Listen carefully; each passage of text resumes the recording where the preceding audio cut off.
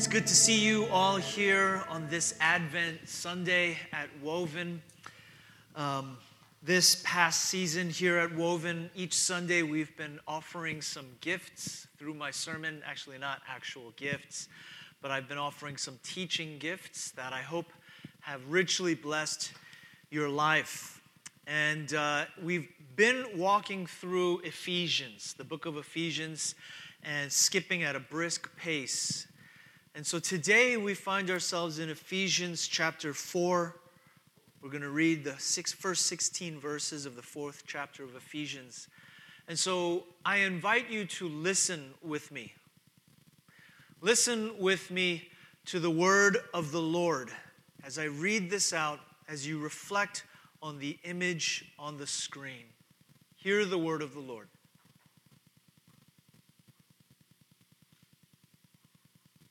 As a prisoner for the Lord, then, I urge you to live a life worthy of the calling you have received. Be completely humble and gentle. Be patient, bearing with one another in love. Make every effort to keep the unity of the Spirit through the bond of peace. There is one body and one Spirit, just as you were called to one hope when you were called. One Lord, one faith, one baptism, one God and Father of all, who is over all and through all and in all. But to each one of us, grace has been given as Christ apportioned it. This is why it says, when he ascended on high, he took many captives and gave gifts to his people. What does he ascended mean, except that he also descended to the lower earthly regions? He who descended, Christ, is the very one who also ascended higher than all the heavens in order to fill the whole universe. And so Christ himself gave the apostles, the prophets, the evangelists, the pastors, and teachers to equip his people for works of service, so that the body of Christ may be built up until we all reach unity to the faith and in the knowledge of the Son of God and become mature, attaining to the whole measure of the fullness of Christ. Then we will no longer be infants, tossed back and forth by the waves and blown here and there by every wind of teaching and by the cunning and craftiness of people in their deceitful scheming. Instead, speaking the truth in love, we will grow to become, in every respect, the mature body of him who is the head, that is Christ. From him, the whole body, joined and held together by every supporting ligament, grows and builds itself up in love as each part does its work. This is the word of the Lord. Thanks be to God. These words of Scripture talk about a community being built up together in God. Each part having different gifts, each person bringing something different to the table. This Saturday, are you opening the floor for people to bring stuff? Potluck, right? Yeah, so everybody's going to bring something to the table. Everybody's going to bring something different to the table. We want to stick with the Southern theme, though. Anything. So whatever you bring to the table, that's going to be your contribution. And so as we bring our different giftings to the table, that's what I want to talk about this Sunday, the two halves of today's talk that you'll see in your notes. The first half, the first thing I want to give to you is a calling. A calling. And we've been talking about this a bit. Talk about it just a little bit more. And the second half, the second heading is a gifting. A gifting. So a calling, we're going to bring a calling, and secondly, a gifting. So we begin with this first half of today's talk, a calling. And I've been camping out here a little bit these last few weeks because that's something that I've been growing through myself. I've been searching out my own calling. I've been searching out, as I read from 2 Peter, make every effort to confirm your calling and your election. And so I've been doing that this season, wrestling with what exactly is my role in this church? What exactly is my purpose? And really, any good preacher is going to bring a little bit of their own story and their own experience into the pulpit. So I want to talk more about calling today. And the second half we'll talk about gifting. But let's dive right into that first half, a calling. Look with me at verse 1 of chapter 4. Verse 1 of chapter 4. Different parts of Scripture preach differently. You can preach chunks. Sometimes when you read through Scripture, you preach through a passage, through a whole section. But there are some parts of Scripture that actually preach word for word. And Paul, in Ephesians, is one of those places. Paul is one of those places because in Ephesians, every word is chosen carefully. Every phrase is packed with meaning. And therefore, when we walk through Paul, for example, as like verse 1 that we're going to look at, you can work through it word for word or phrase for phrase because it's packed with meaning. So let's look at verse 1. Paul starts off saying, as a prisoner for the Lord. He reminds the Ephesians, these Ephesians, they're not Jews, they're Gentiles. This is a multi-ethnic audience. And so he speaks to them and he reminds them, remember, I'm in chains on your behalf. For your sake, I'm in prison. As the story goes, it's believed that Paul went to prison because he had the audacity to take a non-Jew, a Greek, a Gentile with him into the Jewish temple. That's a big no-no in Jewish culture. A big no-no. And so in prison, he writes to the Greeks, to the Gentiles, saying, listen, I have the street cred. I have the street cred because I was willing to go out on a limb for this cause, the multi-ethnic church. And so as a prisoner for the Lord, as one who's gone out on a limb, as one who has a little bit of cred, a little bit of street cred, I urge you, is what he says, I urge you to live a life worthy of the calling you have received.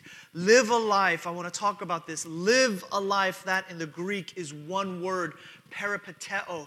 Peripateo is one word, pateo means to walk, and peri.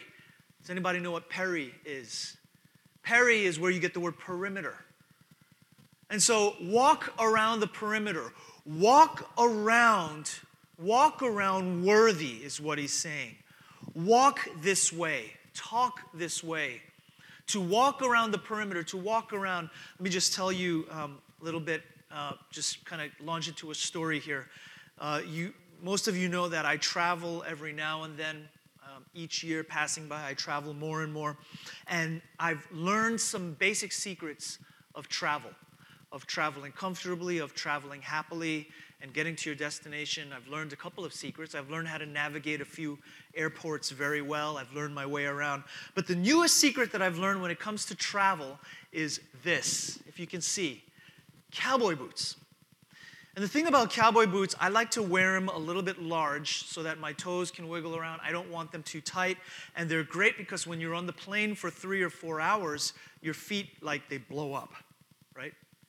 And so the great thing about cowboy boots is you have room for your feet. They can breathe, and you can easily slip them on and off for the TSA and all that. Now, here's the thing, whether I'm traveling to LAX or to DEN or to ORD or to wherever, and I have my cowboy boots, of course, if you're wearing cowboy boots, you're not going to wear dress slacks with them. It just doesn't fit. You got to wear the jeans. Am I right?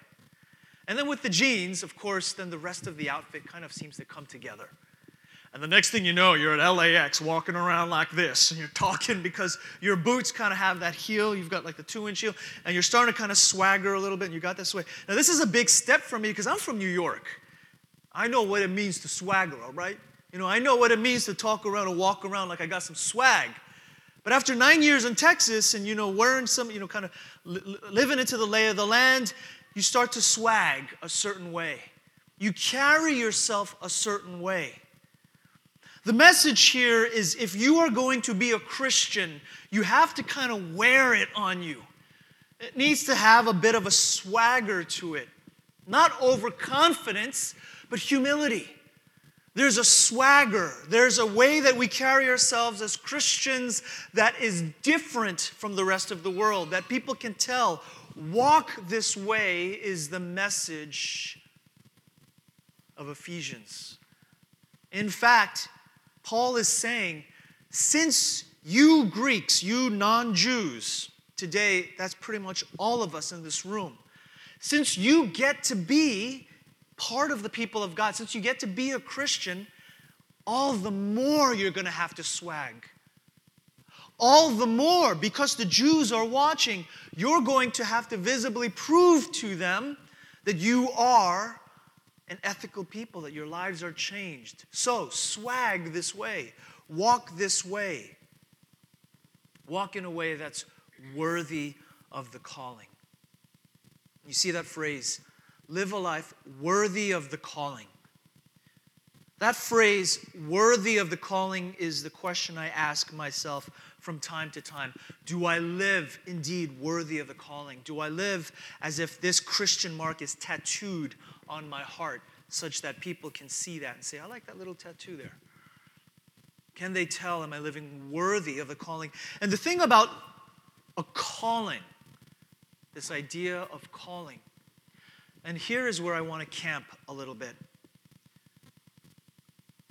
A calling is not something that God says to you all of a sudden, I want you to become, the great and powerful leader of a community, or I want you to become the king of the earth, or to become, to take this high-standing role, and you're like, well, great, I'm called to do this, and I'm just going to step into it, and wonderful, I get all the accolades that come with it.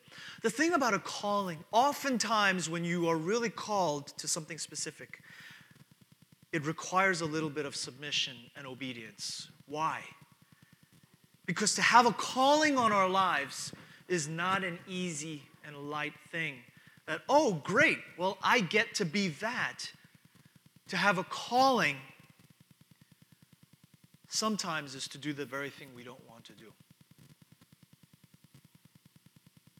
This is actually Dietrich Bonhoeffer who says, when Christ bid a man to follow, or a woman to follow, that's Bonhoeffer's words, he calls you to come and die. He's not calling you to come and be great. He's not calling you to come and be awesome or super or famous or notorious. He's calling you to come and go downwards. The great Christian message is one of downward mobility. It is not one of ego and lifting ourselves up. There requires a little bit of submission and obedience, because when you know Jesus is calling you to follow, there's a little bit of a burn. There's a little bit of a workout to that, because this is, that sense where you're working out, but you're not really working out until you're huffing and puffing a little bit, until your back is wet with your sweat. When there's a little bit of a cardio burn. A calling has a little bit of that burn. It has a little bit of that submission. It has a little bit of that obedience, even if it's uncomfortable. But it's a calling. It's a calling to submission nonetheless. So let me tell you a quick story. Quick story about what it means to live into your calling and the submission and the obedience that's required. In the 11th century, there's a story about King Henry III of Bavaria. King Henry III, he was tired of court life and the pressures of being a monarch. And as he was tired, he said, what am I going to do with my life? God, what are you calling me to do? And God said, I'm calling you to be obedient. I'm calling you to submit. I said, God, I'm king. Who do I submit to? Who does a king submit to? I'm on top of the world. And then he saw Prior Richard from the local monastery walk down the street. And he said, aha, there's the answer. So King Henry runs up to Prior Richard and he says, Father, I'm done with being a king. I'm ready to enter into the monastery. I want to enter into a contemplative life, and I want to just give myself over and just be one of the monks. And Prior Richard looked at him and he said, Your Majesty, you know that you have to take a pledge of obedience here. And he said, yes, I know, I understand. And he said, but you've been king your whole life. Do you know how to take an order? And the king said, well, I know how to give an order. I know how to tell people, but I'm ready to learn how to obey. I'm ready to learn, so call me, Prior. Call me, Father. And Prior Richard turned to him and he said, fair. I'll give you your first order. This is your first order. King Henry was ready, and was ready to listen and ready to act and obey.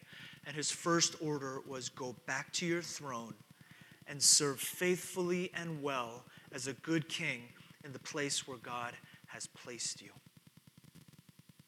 And King Henry obeyed. And he went back to being king. And for the rest of his life, he learned to serve his people by being obedient to that first order for the rest of his life. He learned to be king by being obedient. He learned to serve people by following through in submission to the first order that would stay with him for the rest of his life. My question to you is, what were the first words? What was the first order that God has spoken to you that carries on through the rest of your life? What is the first order? I can share with you my own testimony in 1996, 1997, and I remember it clearly because I first heard the words in the summer of 96, leading over into January of 97. Those words were being confirmed in my heart. 2 sentences. The first sentence was, I love you. So every command, every calling is founded on this relational foundation. I love you. And then the second thing was, will you follow me? Will you follow me? Okay, I wish there were some more details to that. The point is, I've spent the last 20 years of my life being obedient to that first call. I've spent the last 20 years of my life being obedient to that first call. Those words, will you follow me? Or really just 2 words, follow me. And many times I didn't have more instructions than that. I didn't have more instructions. I just knew that following within those 2 words, the rest of my call would come forward. As a prisoner for the Lord, live a life worthy of that calling. Live a life worthy of that calling. But then Paul continues. There's more to this sentence. As a prisoner for the Lord, live a life worthy of the calling you have received, is what it says. Live a life worthy of the calling you have received. There's something that's lost in that translation. That word calling, how many times does it appear in that sentence? That word call. Take a look. It only appears once. But in actuality, in the language, in the original language, call appears twice. It says, live a life worthy of the calling, probably more accurately translated, with which you have been called. The NASB captures this, by the way. Live a life worthy of the calling with which you have been called. Those last words, with which you have been called. I want to camp on that just a little bit. You have been called. You have been called. Let there be no doubt. You have been called. The first dimension to this is that you have been called. But there's a deeper dimension. Not only have you been called, but you've been called in more ways than you realize.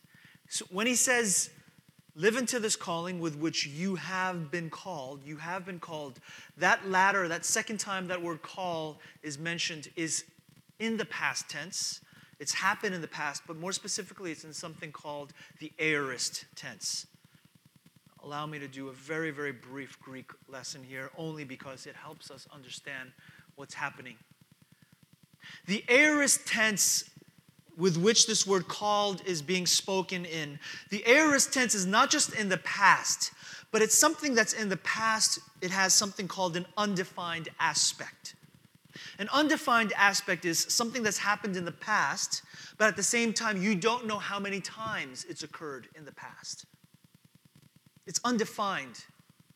And so there's a potentiality that this happened in the past, but it may have happened in the past more than once. It may have happened repeatedly. Allow me to illustrate, if I might use the Kim family once again for this illustration. Let's say Paul comes home early from work one day, and he says, I just had to get out of the office. Things just really needed to get home a little bit early. Things are pretty hairy. So he steps away, and he comes home, and he sees Nate. And he says, hey, bud, you want to go to the batting cage? Let's go hit the ball. And Nate's like, yeah, let's go do it. So Paul, daddy and son, they step out the door. They grab the bats. They're going to the batting cage. And just before he leaves, he texts Shelly. And Paul says, we went to hit the ball. Is this in the past tense? Yes, we went to hit the ball. The question is, how many times did you hit the ball? Because 3 hours later, Paul and Nathan, daddy and son, come home. Their cheeks are flushed. They're high-fiving each other. They're feeling great. And Shelly says, where were you? Where were you? 3 hours later, where were you? And he says, well, I texted you. We went to hit the ball. How many times did you hit the ball? Hit the ball is singular. We hit the ball once. No, actually, we hit the ball 255 times. We hit the ball. So there is an aorist sensibility there that it happened in the past, but there's a potentiality really that you hit the ball more than once. Am I correct?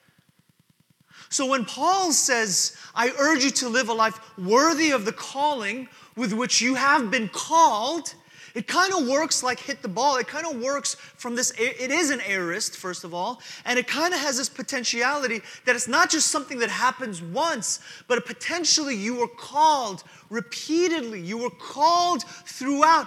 Is God calling you repeatedly? Repeatedly. When God calls us repeatedly, it behooves us eventually to answer and to live into that calling. Friends, God asks once, and I'll never ask again. No. I think God in His wisdom, He knows how to speak to us exactly where we are. If maybe 20 years ago He asked you, follow me, He'll ask you again. He'll ask you a few more times. But your calling is something that's going to be worked out over time. Your calling is not something that just happens once. It's kind of like when I talk with people who are much more detail oriented than I am, and I say, "Could you repeat that again?" And there's almost a sense of irritation. I said it once. Why do I have to say it again? Well, it's because I'm insecure. Could you tell me one more time? Because I wasn't sure I heard it the right way. I don't want to get it wrong. Could you say it one more time? No, I'm not going to say it one more time. I said it once. Why should I repeat myself? The thing is, God's not like that. God's not like that. I actually think that God is not impatient with insecure people. God is not impatient to remind those of us, could you tell me what my purpose in life is again? Could you tell me who I am? Could you tell me that you love me again? Could you tell me and remind me what worth and value I have?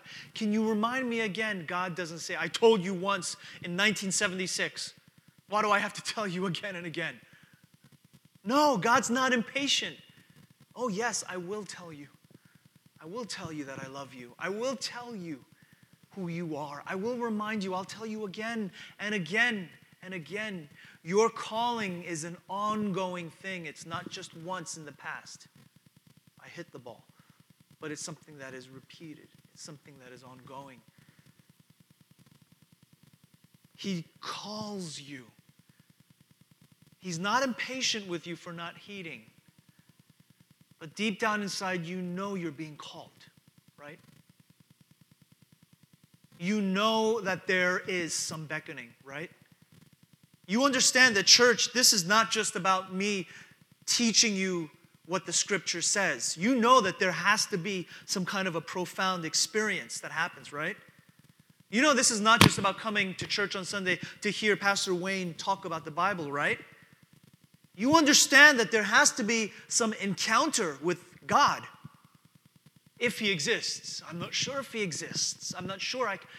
Therein is the wrestling. Therein is the relationship. You know that He's calling you. I was speaking with a friend, nobody here, just recently. And he wrestled. He said, I'm not sure I'm able to drive the ball past the goal line yet. just yet. And we're not talking about football here. I'm not sure if I can really readily identify. I'm not sure if I can fully walk into the Christian faith yet. I'm just not sure. But I feel the tuggings. I feel the burn. And he said this with tears. That as he was growing closer and closer to the Christian faith and hearing the message, he was heeding the call. He was recognizing Jesus at the door, beckoning. Christ calls you, friends. Christ calls you. But I want to add a little bit more to this thing about calling. He doesn't just call you alone. Sometimes we think that God chose me, I'm special, or that if God calls me, there's something unique about me. Actually, it's not so much that. He calls us in community. He calls us corporately. You see, all throughout Ephesians, Paul doesn't talk to Bob, the Gentile. He's talking to the Gentiles, plural. He's talking to the people, the Ephesians, as a whole. He's talking to all of them corporately. He calls them one new humanity. He's saying God is calling you. He's called you. He's adopted you. Remember last Sunday I gave that story about my dog, Bailey, and the experience of being adopted. This is not just an individualistic thing. This is about people being adopted. This is about all of us being in on it together. He says you've been called to be fellow citizens, fellow members, fellow heirs, fellow partakers. So he calls a people. So the thing about calling, if I might offer two clarifying points here. First of all, God will remind you of your calling. He's not impatient to remind you. But secondly, God doesn't just call you alone. God calls you as part of a people. He calls you to use your gifts to serve the community. So your calling is not just for you to stick out as a sore thumb. Your calling is in the context of community. As a prisoner for the Lord, I urge you, live a life that's worthy of the calling. Carry yourself a certain way that's worthy of this calling with which you have been called. And you are called in the context of this new people of God, this new humanity. You've been called to be part of a community. So that's the first half, the calling. So if you're called to be in community and you're called to be part of the people of God, what does it mean to live into this community? This is where we get into the second half, giftings. Giftings. Just as we all show up on the doorstep of the potluck, each bringing their own contribution and their gifting. What is the gifting that you bring? Let's look as we enter into the second half. Let's look at verse 8. In verse 8, when Jesus ascended on high, he took captives and he gave gifts to his people. He gave gifts to his people when he ascended on high. So you have this very interesting image.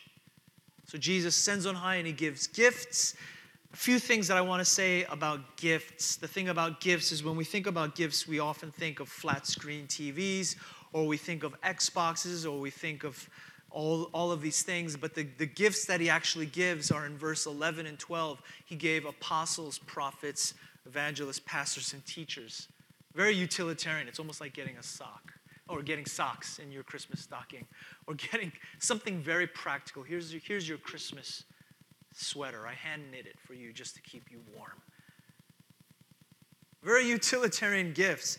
These gifts, he brings them to equip his people for works of service. Right away, what we can see is that the purpose of gifts is not for you, it's for other people.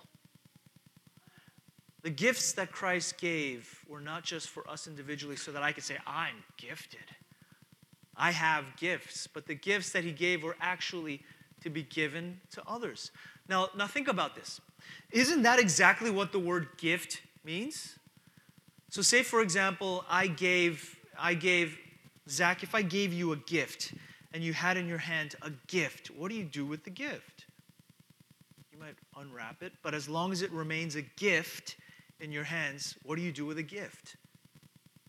You gift it. Gifts, in that sense, do you hear what they never terminate.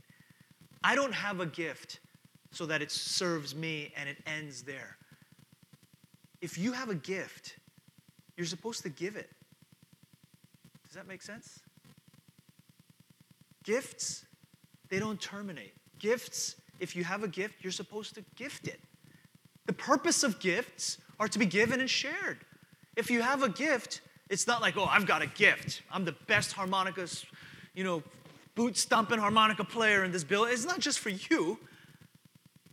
It's so that you can gift it for others. That's the purpose of a gift. It's for the benefit of others, just as it says at the end of this passage in verse 16, as each part does its work. Your gifting is your way into the community to serve the community. But the other thing about gifts is if they are meant to serve other people, if gifts are meant to serve the community, then you need to be in a context. We need to be in a community context in order to exercise those gifts. If gifts are meant to be gifted for other people, therefore they need this context. They need a context called the community. They need a context called the community. Let me just share with you just a personal story, right? Let me just share with you that,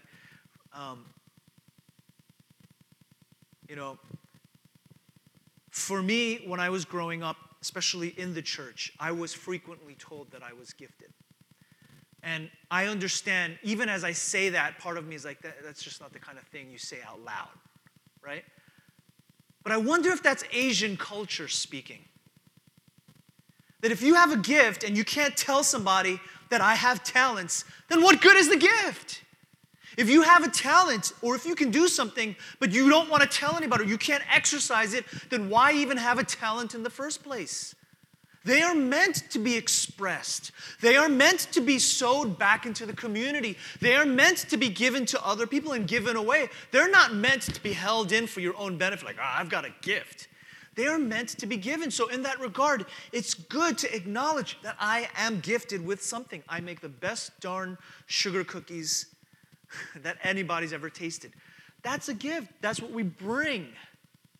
And the thing is, the irony is, when I first entered into ministry 20 years ago, because of the role, because of the community, because of the position I held in different communities, I oftentimes was not free to exercise my own gifts. I was not, because of the position, because of the role. And that's ironic, that you can be in community and yet still not be able to exercise your gifts. In fact, that's tragic. What I've experienced in the last few years at Woven, and even amplified more to a greater degree here in Kingdom City, is that for me personally, I have been activated and released to exercise a lot more of those gifts. I mean, I used to play guitar too. The only reason I don't do it is because I don't want to be a one-man show up here, right? And so ever since summer camp, I've been able to play here at Kingdom City. That's been activated. I have different other things that I can do that one by one.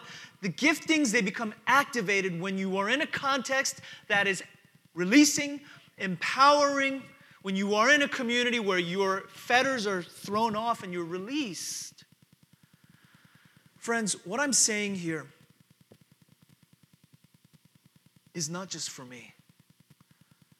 I mean it when I say I truly want all of your gifts to be activated and released in a much more, shall we say,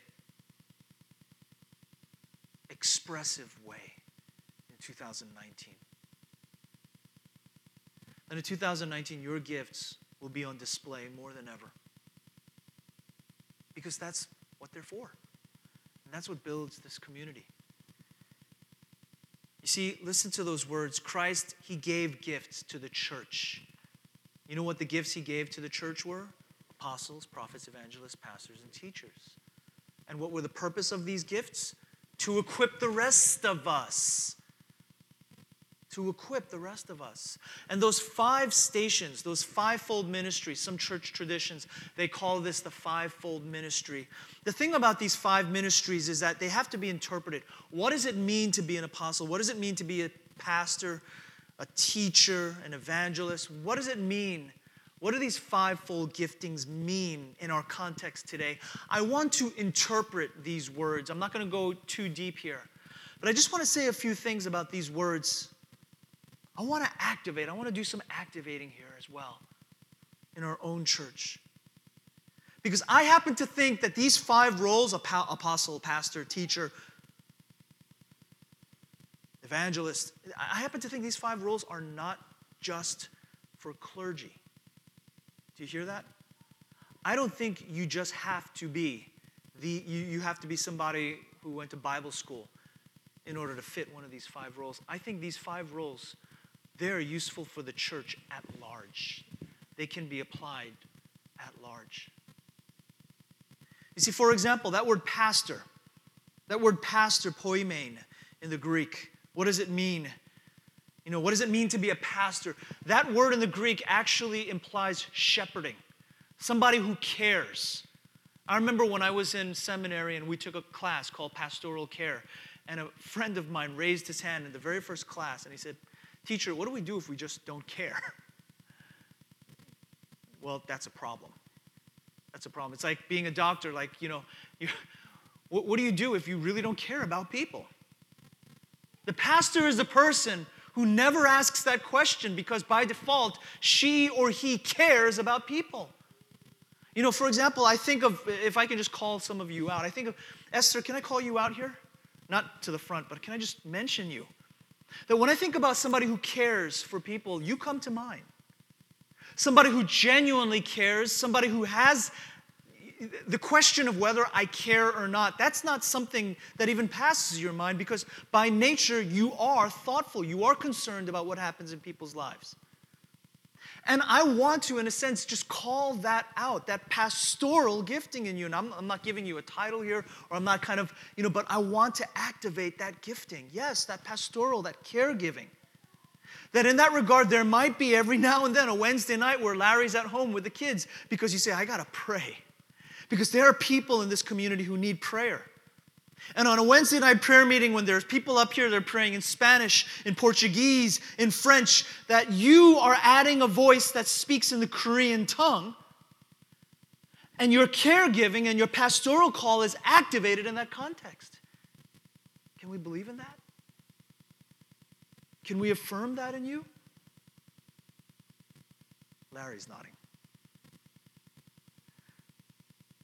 When I think of evangelists, I think of somebody that gathers people, that's able to be amongst others. Paul, I'm thinking of you. And I see the ability not just to have people rallying around you, but I want to also call out, even in more greater measure, the capacity to intentionally engage in spiritual conversations with folks. That when you have people gather around your dinner table, that you're not just able to gather them with your charisma and your charm, but that you're able to say, do you know Jesus? And that you're able to inflect the spiritual life into people more than ever. That you have this gifting of evangelist. That you have this, it's not just for somebody that's up in clergy positions, but yes, pastors, evangelists. And I want to call that out. And I want you to be released. Didaskalos, teachers. I do think I fit this role, but I don't think I'm alone. Blake, you've been getting a lot out of this, haven't you? Sunday school. I've seen your heart. I've even seen your tears. And I see you on this road and on this journey. Do you know the day will come, Blake, when these words, verse 12, to equip his people for works of service so that the rest of us might be built up until we all reach unity together in the faith? Can those words apply to you at all? That all of us growing in this, no longer infants or tossed back and forth or blown here and there, but that all of us can fully understand the gospel. That maybe there comes a day where you can share with others and guide others on this journey just a few steps further than where you've been, or just a few steps behind where you are at the moment. And maybe sharing that. Prophets. What are prophets? Prophets, I think, are contrarians. Everybody's saying, it's going great, things are going great, but then you have one person that's saying, no, there's some problems. Prophets are the contrarians that are able to see past, who are able to march at maybe a little bit of a different pace. I think of Andrew, if I might call Andrew out. That you see the world differently, you know that?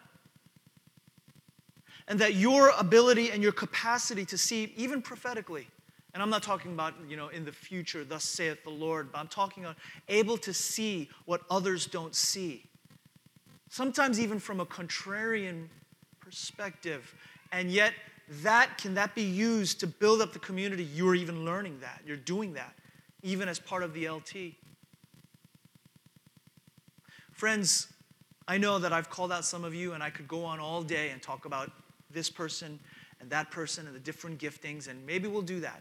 Maybe there's a place for that. But I want you to consider, what are the giftings that I carry in the community? What can be activated in my life that I don't have to hide it? What can I show? What can I bring to the table? What aspect of ministry? And if you recall, last Sunday we talked about this. We talked about the administration of the mystery. That all of us are administrators of the mystery. That none of us, remember this? None of us is smarter than all of us. None of us is smarter than all of us. As administrators of this mystery, may we all be activated in greater measure in 2019 in your particular gifting and calling. Let me just conclude here with 3 applications. 3 fill in the blanks. As you look in your notes, 3 fill in the blanks. The first one, I just want to remind you that God is not impatient. He's not impatient to remind insecure people.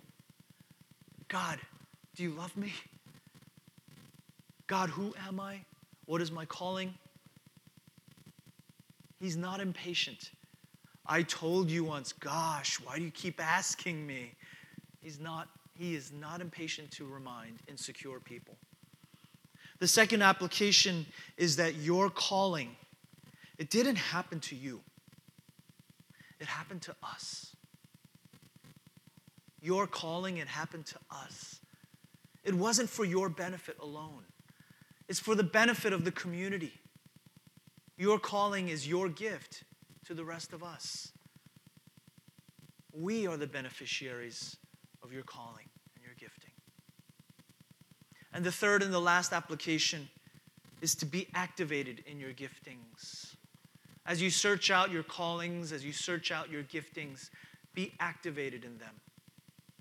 Be activated in them.